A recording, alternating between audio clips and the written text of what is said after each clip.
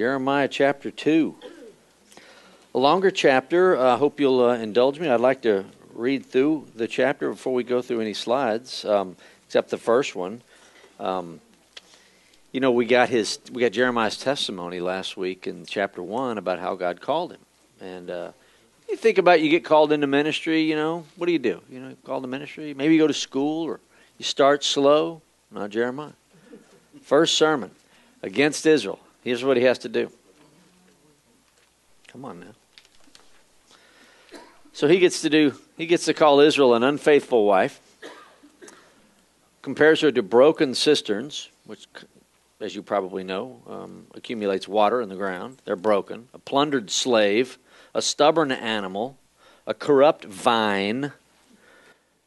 He likens Israel to a defiled body, an animal in the desert, a disgraced thief, hopeless children, and prisoners of war. And he compares later, he says, you're like a prostitute going out looking for the next John. Now, first sermon, yeah, real gentle, right? Just getting warmed up, that's right. Did he ever preach a second one? In the modern church, he wouldn't have preached a second one, would he? Well, let's pray. He probably wouldn't even gotten through the first. That's right, Sharon. Let's pray. Lord, thank you for the teaching of Jeremiah. We pray that you would bless our time in this book, specifically tonight in chapter 2. Make the words mean more to us than they did in our study, or maybe we've never read it. Maybe tonight's first night we've come in contact with them. Your word is powerful. May we not be so dull as to dull the edge of your sharp-edged, double-edged sword. Convict us as you convicted Israel with Jeremiah's message. In Jesus' name we pray. Amen.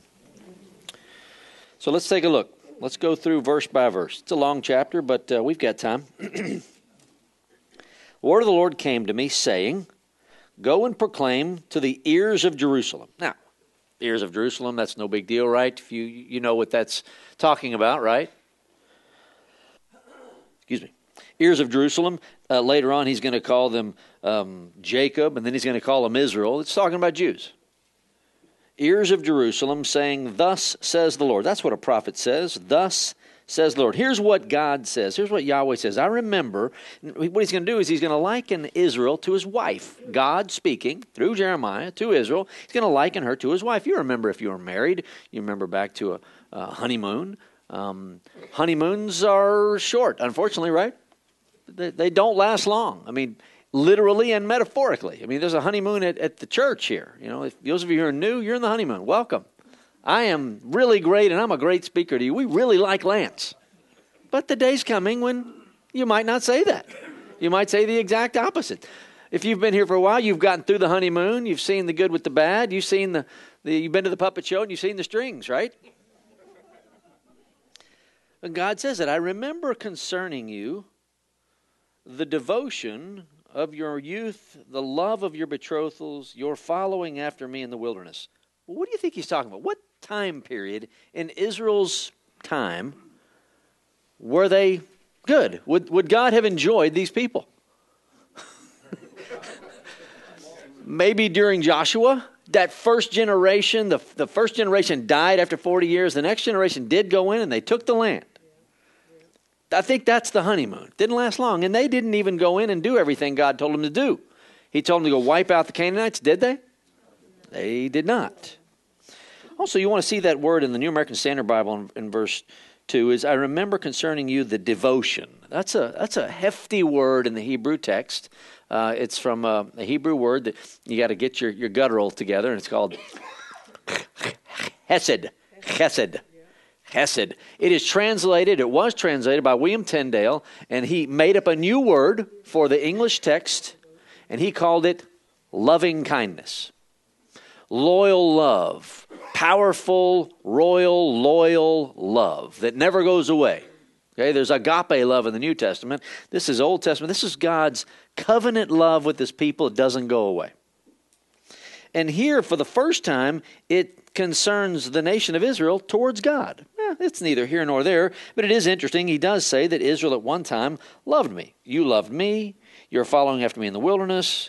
Verse 3, Israel was holy to the Lord, the first of his harvest. All who ate of it became guilty. Now he's speaking of the enemies.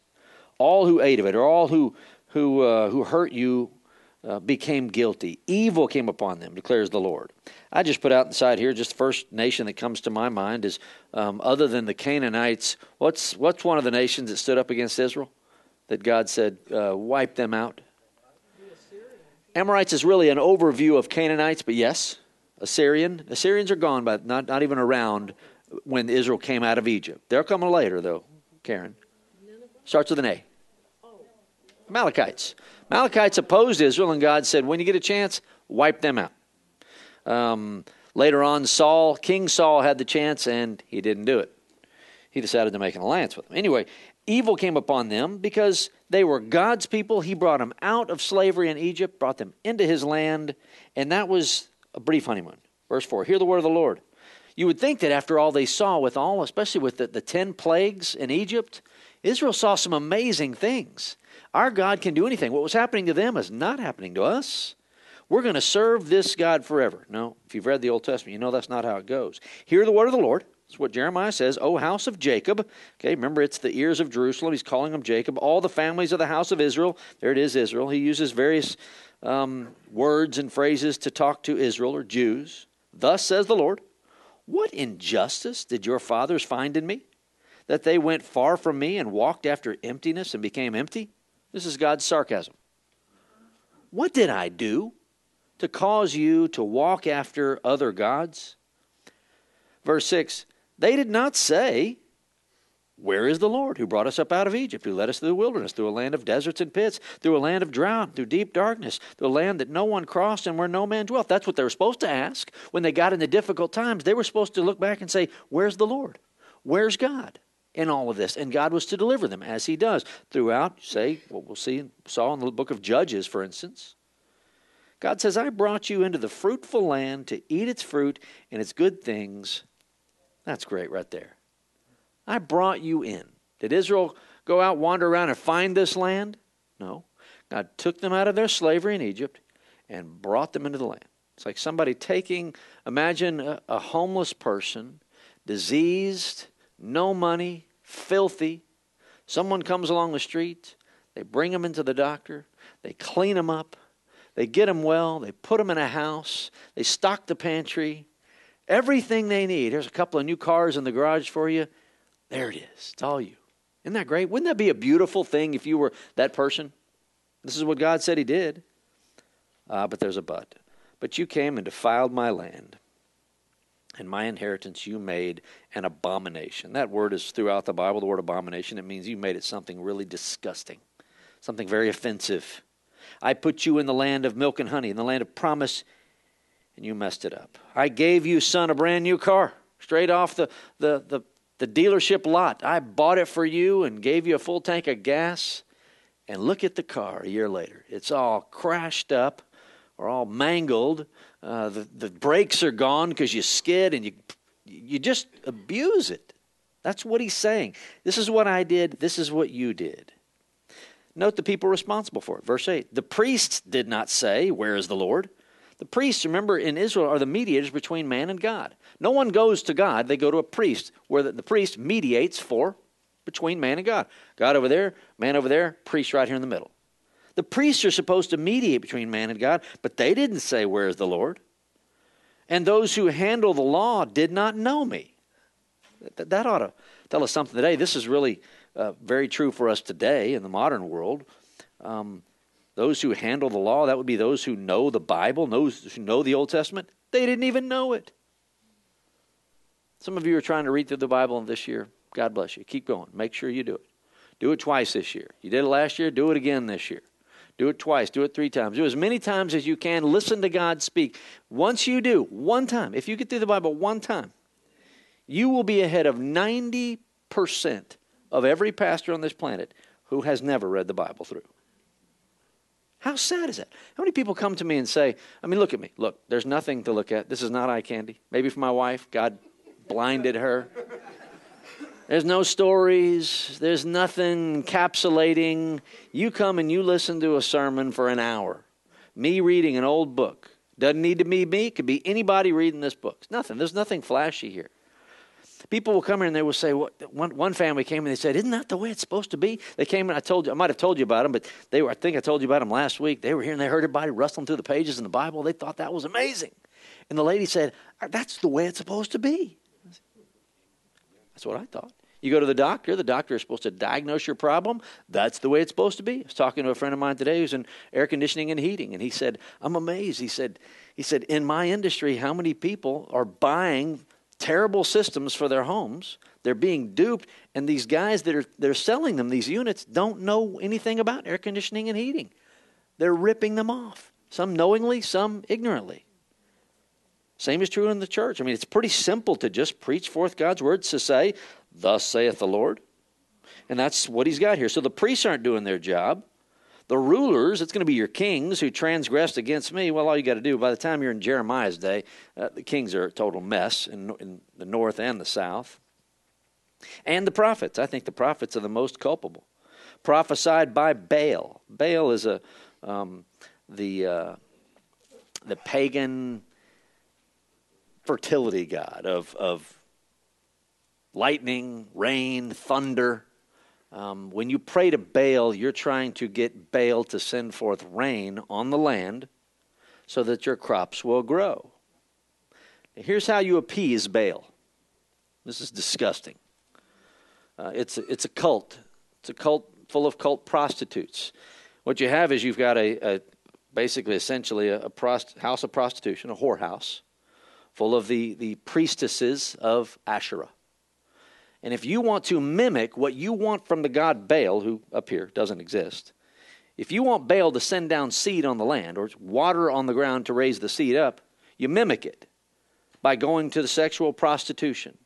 And so you hobnob with all these prostitutes, and Baal up here in the heavens is supposed to be appeased by that and send rain upon the land. That's how pagan this was.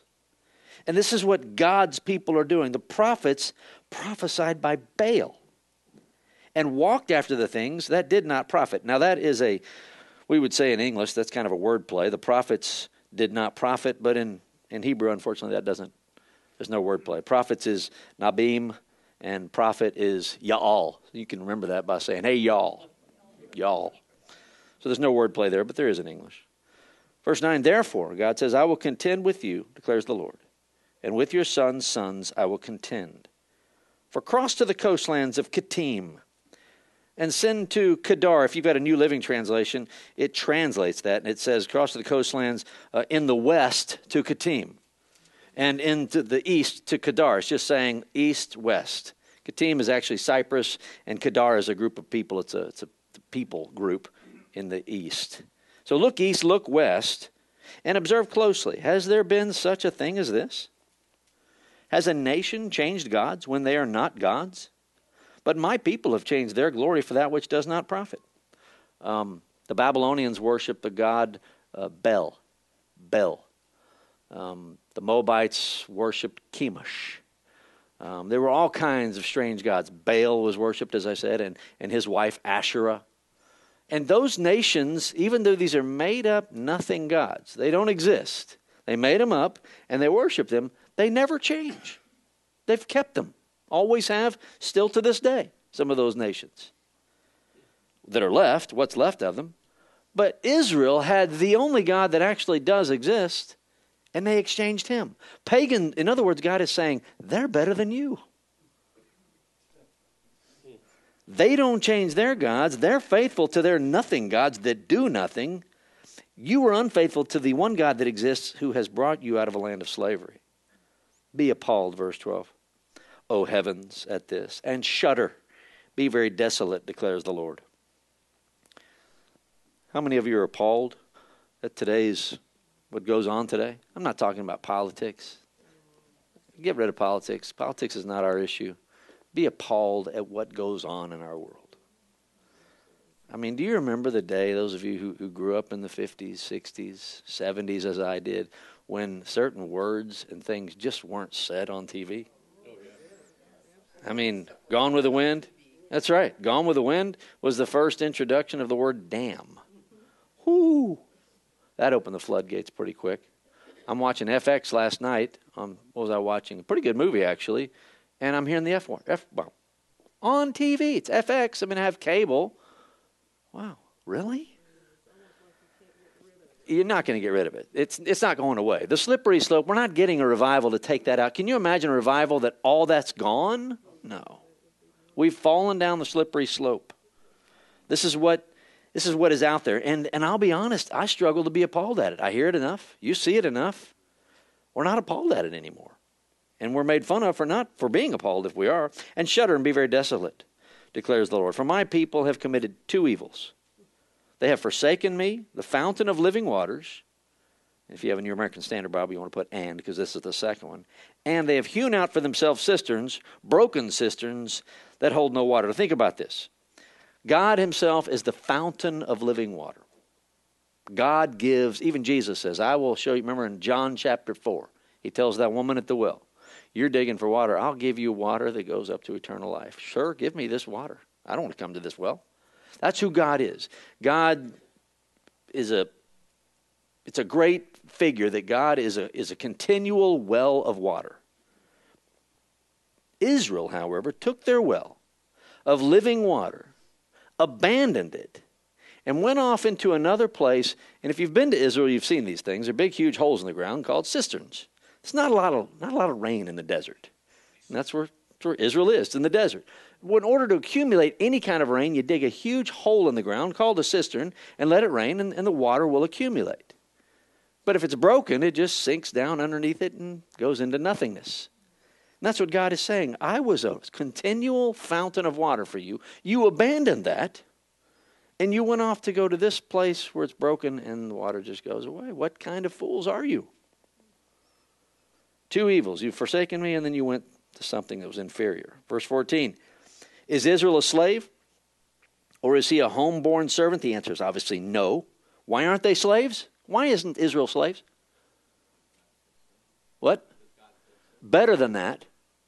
He said so, but what did he do after he said so? He delivered them. They're not slaves because he delivered. Is Israel a slave? Or is he a homeborn servant? Why has he become a prey? The young lions have roared at him. They have roared loudly and have made his land a waste. This is no doubt talking about Assyria. Syria is a nation, or was a nation, as was Babylon, that was likened to a lion. In fact, in archaeological digs throughout old Babylon, lions are everywhere. The figures of lions are everywhere. It's the king of beasts. And he's saying essentially the lions roared and put you, kind of subjugated you. I freed you out of that. You let yourself be subjugated by these people. The cities have been destroyed without inhabitant. Also the men of Memphis and Tahpanhes, that's not in Tennessee, that's in Egypt. They have shaved the crown of your head. When you shave the crown of someone's head, you are under their domination. So after Assyria, in the south, the Judeans were subjected by the Egyptians until Babylon came and subjected them after that. Verse 17, have you not done this to yourself? That's something to underline and just maybe ask yourself, once you fall out of fellowship with God and allow your life to go by the wayside and fall into all the sinful practices that you longed to do when you were 14, 15, 16 years old, and then come out of it with all the sexual diseases you've accumulated and the 3 or 4 bad relationships you had along the way and the broken relationships with friends and family, whoever, and all of the bridges you burned in the job industry, you going to shake your fist at God? This is what he's saying. You've done this to yourself. Have you not done this to yourself by your forsaking the Lord your God when he led you in the way? By now, what are you but now, what are you doing on the road to Egypt to drink the waters of the Nile? In other words, they're going down to Egypt to get help. Or what are you doing on the road to Assyria to drink the waters of the Euphrates? Your own wickedness will correct you, and your apostasies. Apostasies is another word means to fall away. To apostatize is to fall away.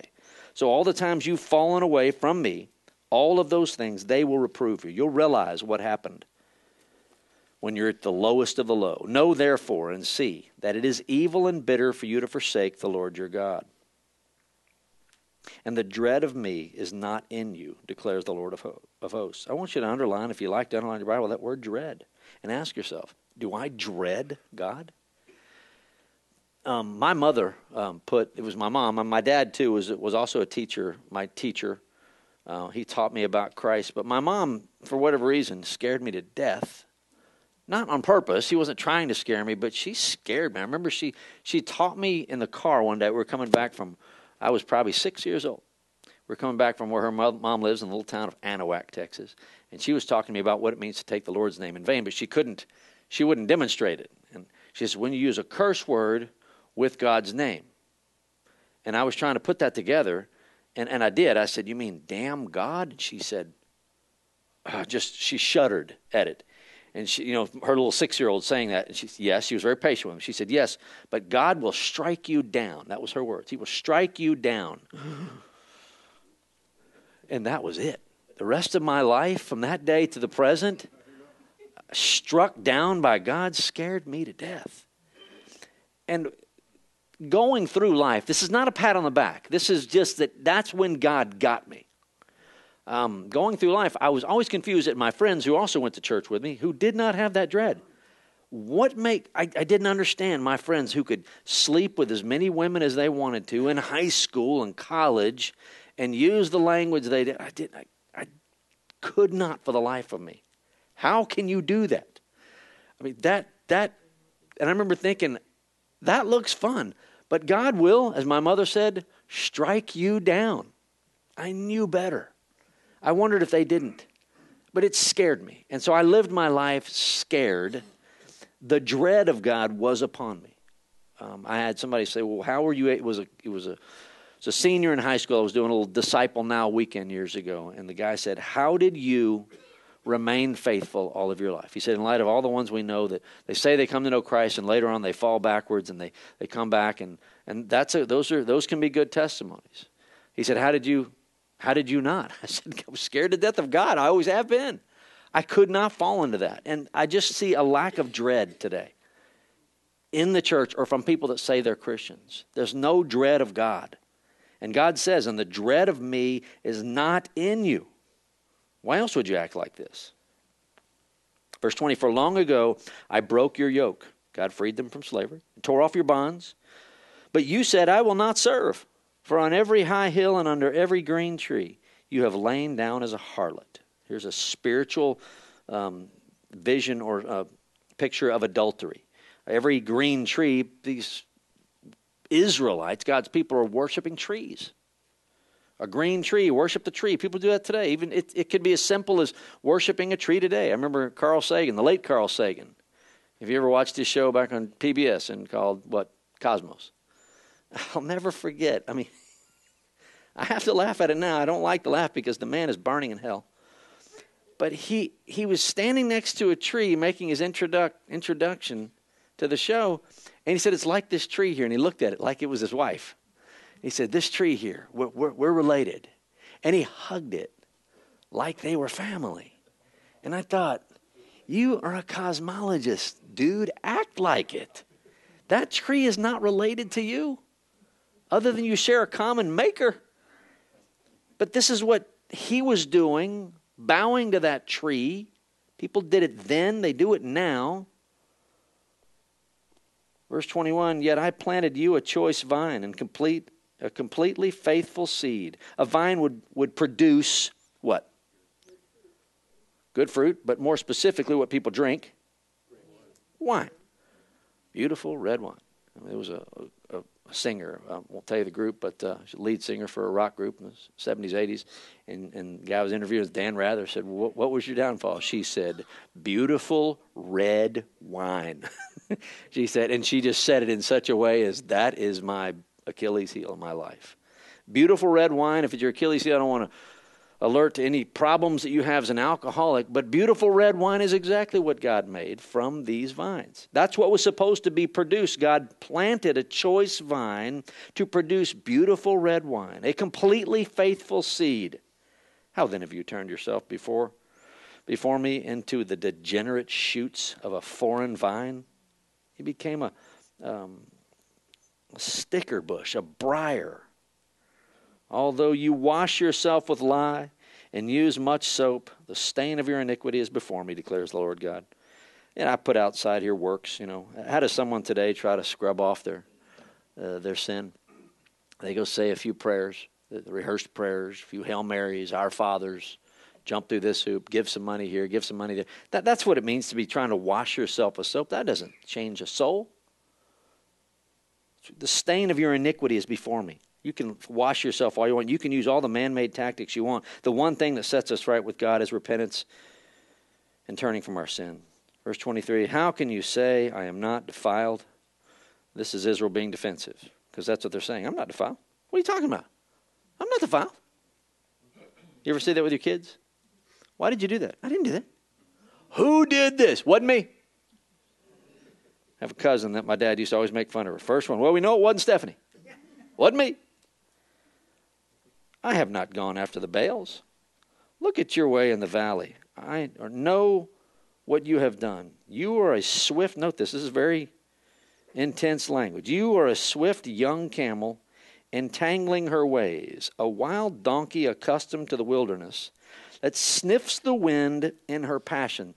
This is an animal in heat, looking for another animal to mate with. This is what Israel is related to. In the time of her heat, who can turn her away?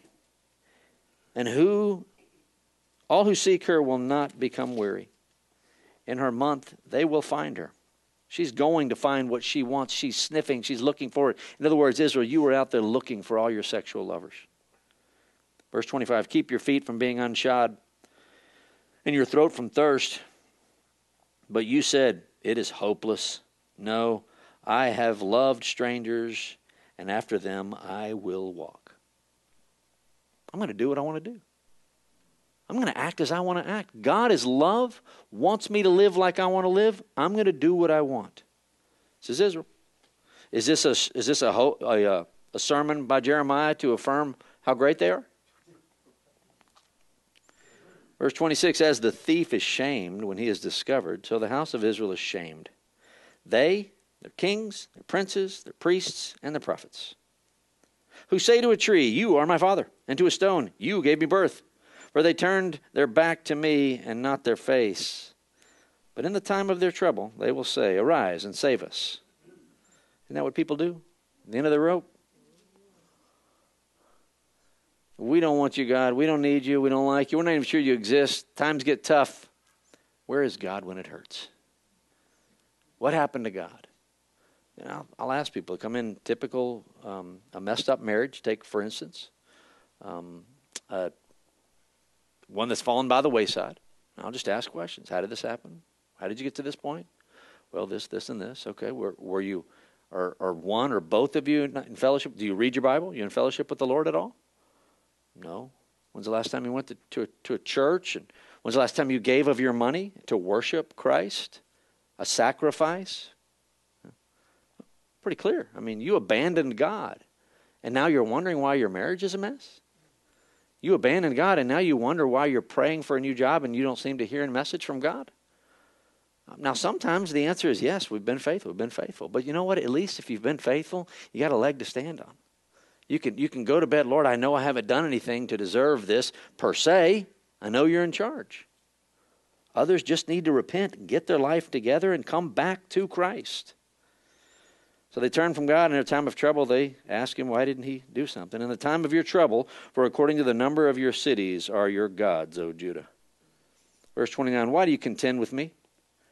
You have all transgressed against me, declares the Lord. In vain I have struck your sons. They accepted no chastening.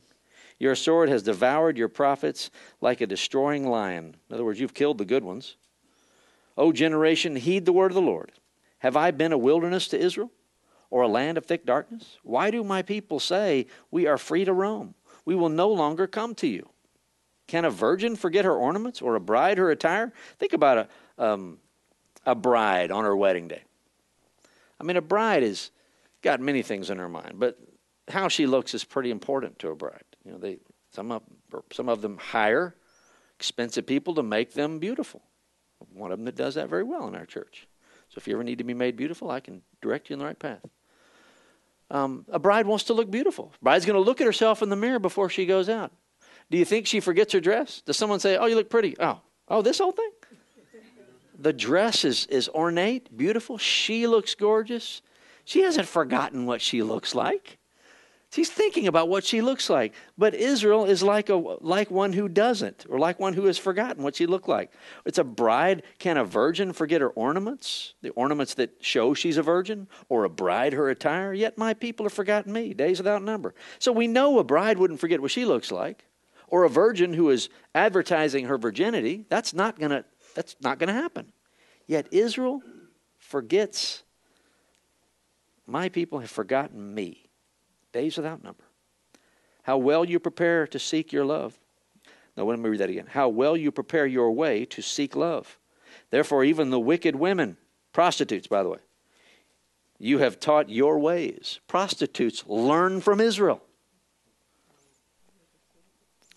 Also on your skirts is found the lifeblood of the innocent poor. Now, this is vivid language. In other words, the death of the poor that they refuse to help, the blood of those people is on Israel. If you want to read a good, it's Amos is a great one in the Old Testament to read about. He's chastising the northern kingdom of Israel for not failing to help the poor. Lifeblood is on their skirts. You did not find them breaking in, but in spite of all these things, verse 35, yet you said, I am innocent. Surely his anger is turned away from me. That's a modern church.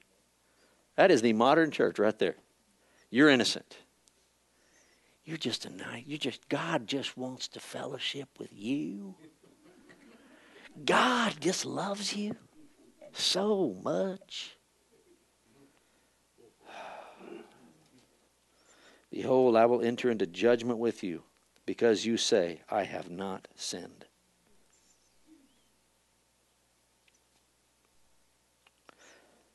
I think people are trained to say that they have not sinned. Modern preachers don't talk about sin. People are led to believe they're pretty good people. You know who the best is in our day. Joel Osteen is ruling the roost. Never talks about sin. I just don't do that. I don't know. I don't know. But I just don't do that, Larry. People are run down. I just want to encourage people. Thank God he's not a surgeon. If he's a surgeon, he wouldn't want to upset you by telling you you've got a malignant tumor. That might upset you. You might, because if you have a malignant tumor, that you'd get upset. And I don't want you to be upset. I want you to be happy. You're going to die. He's far worse than that. He is. Because a malignant tumor will only kill you physically. If you're not telling people they're sinners and giving them the solution, don't just tell people they're sinners. You tell people they're sinners so you can give them the solution, which is salvation in Christ. He won't do it. And people go around and say, I haven't sinned. I'm not a bad person. Verse 36, why do you go around so much, changing your way? Also, you will be put to shame by Egypt, as you were put to shame by Assyria. From this place also you will go out with your hands on your head. Imagine that, like someone being arrested. For the Lord has rejected those in whom you trust. He's rejected Egypt. He's rejected Assyria. He will reject Babylon, but he will use them to reject his people. And you will not prosper with them. Well, first sermon, I wouldn't want to sit back down and have to sit through a closing song and meet at the back with my new people after that sermon. That's a tough one. So what happened to Israel? They were once devoted. There's that word chesed. Now she isn't, in verse 2. Her unfaithfulness is legitimate grounds for divorce. And God is laying the groundwork to divorce Israel. In fact, chapter 3 is part 2 of this, where God writes a certificate of divorce to Israel. Jesus said, Matthew 5:32, I say to you that everyone who divorces his wife, except for the reason of sexual immorality, makes her commit adultery. And whoever marries a divorced woman commits adultery. This is the ground for divorce. God has the grounds for divorce because of her sexual immorality. A gentleman came up to me Sunday. This is to put some of your minds at ease because many of you have been divorced and you're remarried. And I'm not here to tell you that's all right. I'm not here to tell you that it's not horrible. It is. And he came up and he said, he read me this verse. I don't know where it came to him, but he said, and he wanted me to comment on it and say, essentially say, that means that he didn't say it about himself. He might have been talking about himself, but that means that there's a lot of adulterers. Yes? Where are you going with this? He didn't want to voice it. And I said, okay, look, adultery is a really bad sin, but it's not the one that sends you to hell. It's not the unforgivable. And he did this. Oh. Which was kind of nice. Either he was asking it for somebody else, or maybe he has. I don't know his background well. But yes, you have committed adultery. Jesus went ahead and said, look, if you haven't committed adultery physically, you've already done it in your mind. We're all guilty of it. There's a different consequence for those who go ahead and give into it than those who think it and get past it. But we've all committed it, haven't we? But the only legitimate grounds is sexual unfaithfulness. And God is likening Israel's unfaithfulness to sexual perversion. I did this. I entered into a relationship. You broke that covenant. I have grounds for divorce. People do today. And my counsel to people, if you have a spouse who cheated on you, who will not, this is a freebie, as it were, who will not repent, that's a problem. That's an issue. If you have someone who cheated on you, will not repent, goes off with their other lover and has babies, and divorce. Move on. That's the grounds for divorce. If you have, however, a spouse who cheated on you and who is repentant and is asking for your forgiveness, guess what? You have an obligation to forgive. This is not perpetual sexual unfaithfulness. Technically, could you? You could. But there's a new accusation against you now. Why didn't you forgive? They were repentant. They asked for it. It happened one time. Okay, can it happen one time and 10 years later happen again? Can there be a pattern? These things are complex, my friends. There is no pat answer. You can say it's always wrong and everyone's guilty of it, and that might be true. But again, at the risk of sounding like I'm watering this horrible sin of adultery down, it is not the unpardonable sin. However, God uses it here to say, these are the grounds I have for abandoning you altogether. He still hasn't abandoned Israel, cut her off for a while. She's still cut off, but he's going to remarry. He's going to bring her back, I should say. Israel's adultery was spiritual. Affairs with emptiness, empty gods that they committed, worthless idols. That word for worthless is, if you were here years ago when I preached through Ecclesiastes, you learned the word well. Come on, it's more guttural. It's a great word. Hevel. Had a little kid who grew up to church at the time. He was a small kid, and I said that word every week, hevel, because that's what the writer of Ecclesiastes says. It's vanity of vanities. It's hevel of hevels. Hevel, that's the Hebrew word. And he went to work. He went to school, and he was saying this word. His teachers didn't know what he was saying. What is he saying? What's he talking about? Hevel? What is that? And he said, well, that's my preacher says. What is your preacher teaching you? Hevel. It's vanity. Which is a great way to tell your teacher when she tells you to do something you don't want to do. That's hevel. She doesn't know what it means. And apparently that's what he was doing. Hevel. Mr. Vapor, you are hevel. And that's what her adultery was, spiritual. It was with this made-up realm of gods she had invented. God's people no longer seek to recite his greatness. They forget to love him. They forget to thank him. They forget to worship him. I ask you this. Do you sit back each night, each day, each morning, whatever moment you have during the day, and recite the ways in which you love God? How many of you tell God, you men, where you tell God in a prayer, I love you? Well, that's not real manly. But do you? Do you love God? Find yourself, make yourself, tell God in prayer, I love you. You might, some of you too manly have told your wife that in a long time. Well, tell her, if you do, I love you, God. Imagine all the ways in which he has given you to love him back. God's recited all the things he's done. Some of the things I say he's done for them. He set us free from our bondage to slavery. Slavery to sin. We don't have to commit sin anymore if we don't want. We're no longer in bondage to sin. He set us free. He's not only set us free, he's created an eternity for us with him. And if you enjoy the simple pleasures of life, if you're going to get in your car tonight, in a cold night, you can be able to turn the heater on in your car that runs, that you have gas in, You hear me go through this all the time. And you can drive home, you get home safely, and you get to go home and sit in your couch and get in your bed and turn the air conditioner on or your heater, and you got breakfast waiting in the morning with hot coffee, and you get to go to bed with a person you love, and your kids are safe in bed or whatever it is. You kiss your little baby goodnight. Folks, these are not things that God owes us. These are things that God is saying, oh, and by the way, I love you. I love you. I love you. I love you. This is God telling us that. Why isn't it? Is not every good thing from God? Every good thing? Wow. I could breathe. That didn't hurt. I can stand on my own 2 feet. I can walk around. I can see.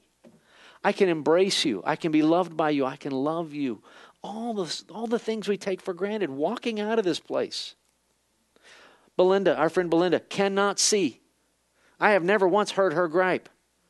Doug is there by her side. God keeps Doug alive because he's on borrowed time, and he knows it.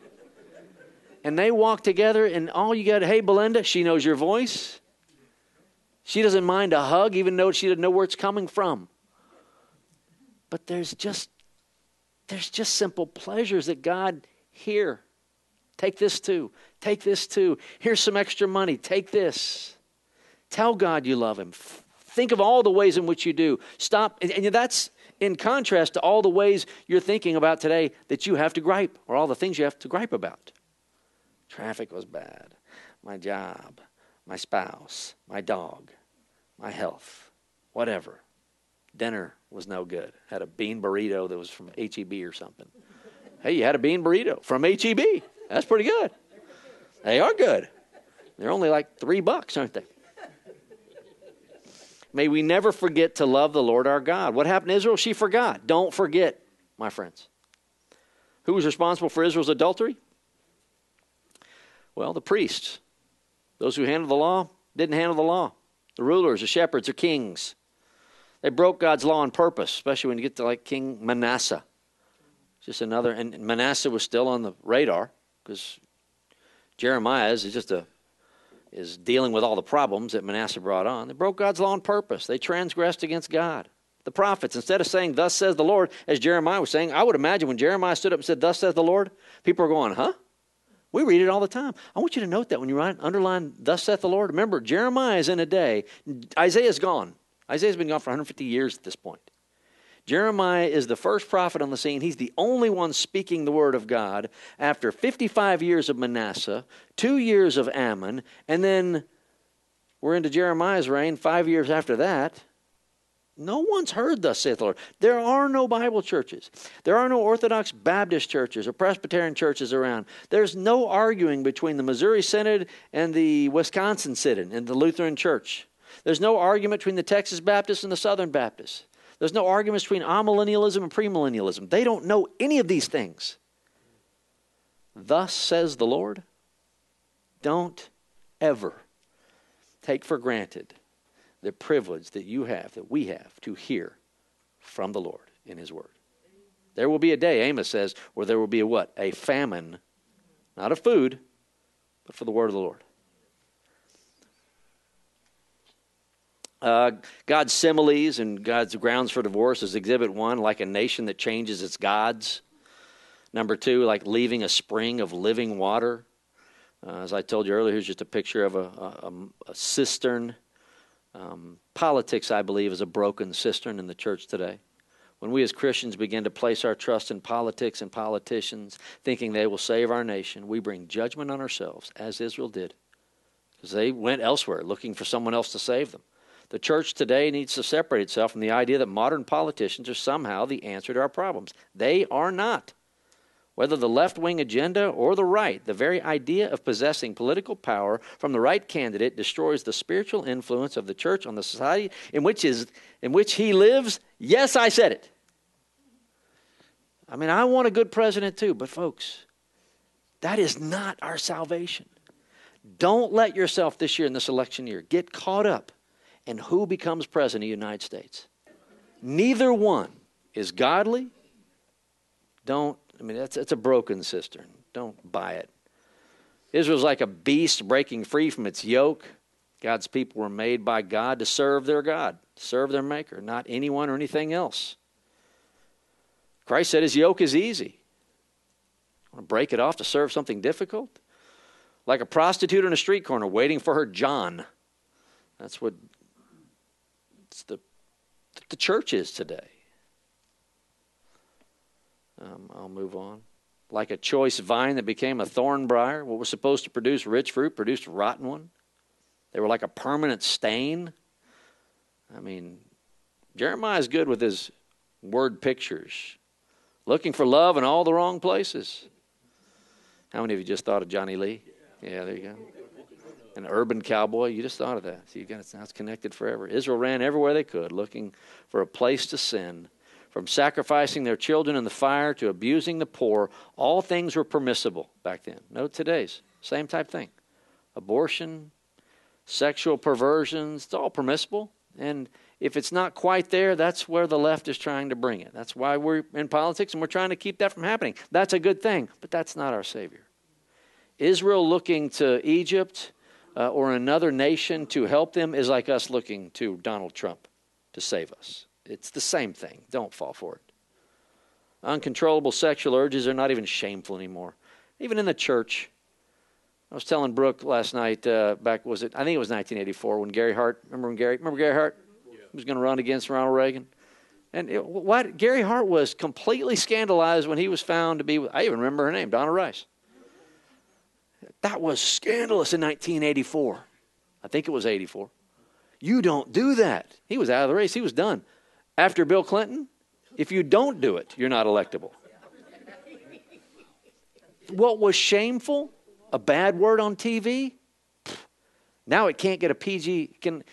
You want your PG rating to jump up to PG-13 or R, you just throw in a bunch of foul words and a ridiculous sex scene. I have not seen, what's the one, Oppenheimer? And I won't see it because I've heard it was a pretty good show other than the sex scene they had to throw in to get the rating. Why? It's just expected.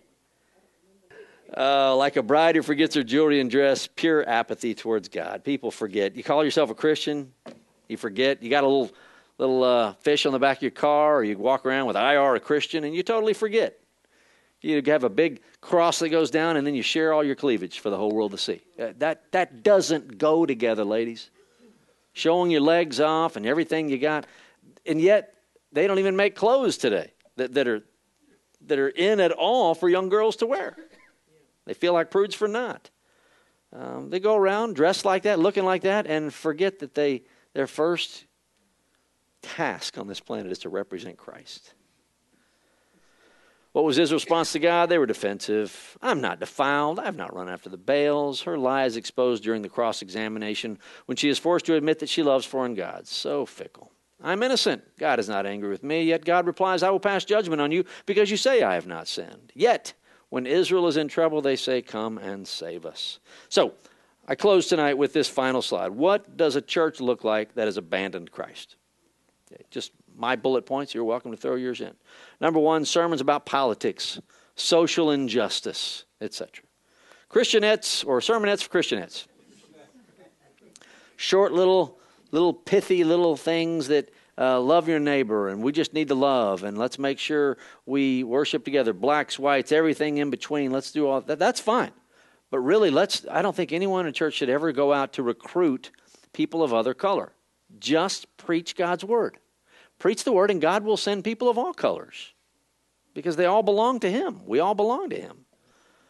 So this is what a church looks like that's abandoned Christ. Sermons are about politics. Number two, they sing a lot of songs, Christian and secular. I think Mike Riggs was telling me, one of our deacons said at his former church, I always want to say Britney Spears, but it was, which one of you grew up at that particular Methodist church here in town?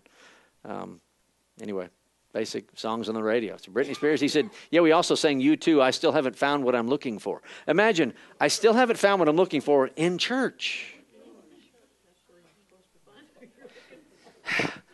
I mean, you're seeing, if that song comes on in a church, folks, if you don't get up and go, then you are the fool.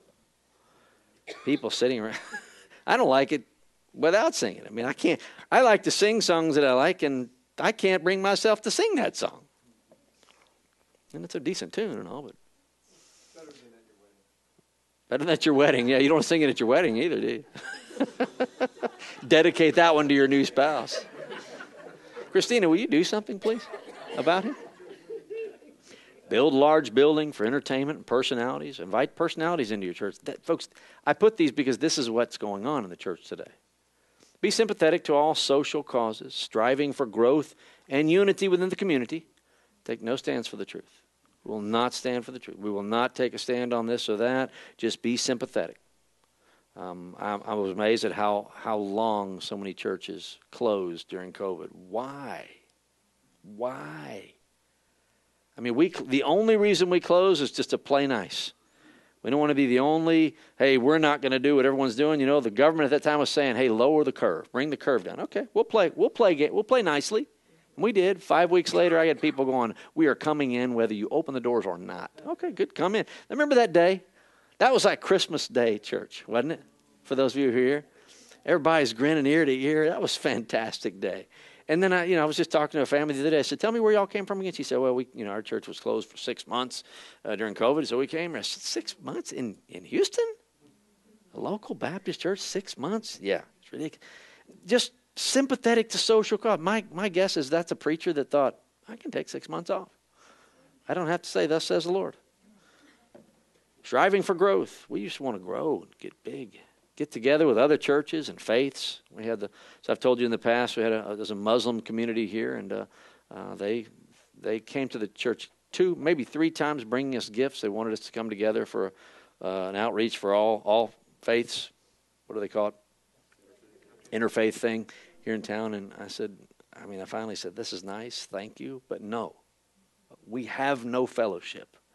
I will not allow the people of Harvest Bible Church, in the name of Harvest Bible Church, you can do whatever you want to do. I don't control that. But not in the name of Harvest Bible Church, get together and say, yeah, the particular mosque over here is meeting, and Harvest Bible Church, they must be one. We are not.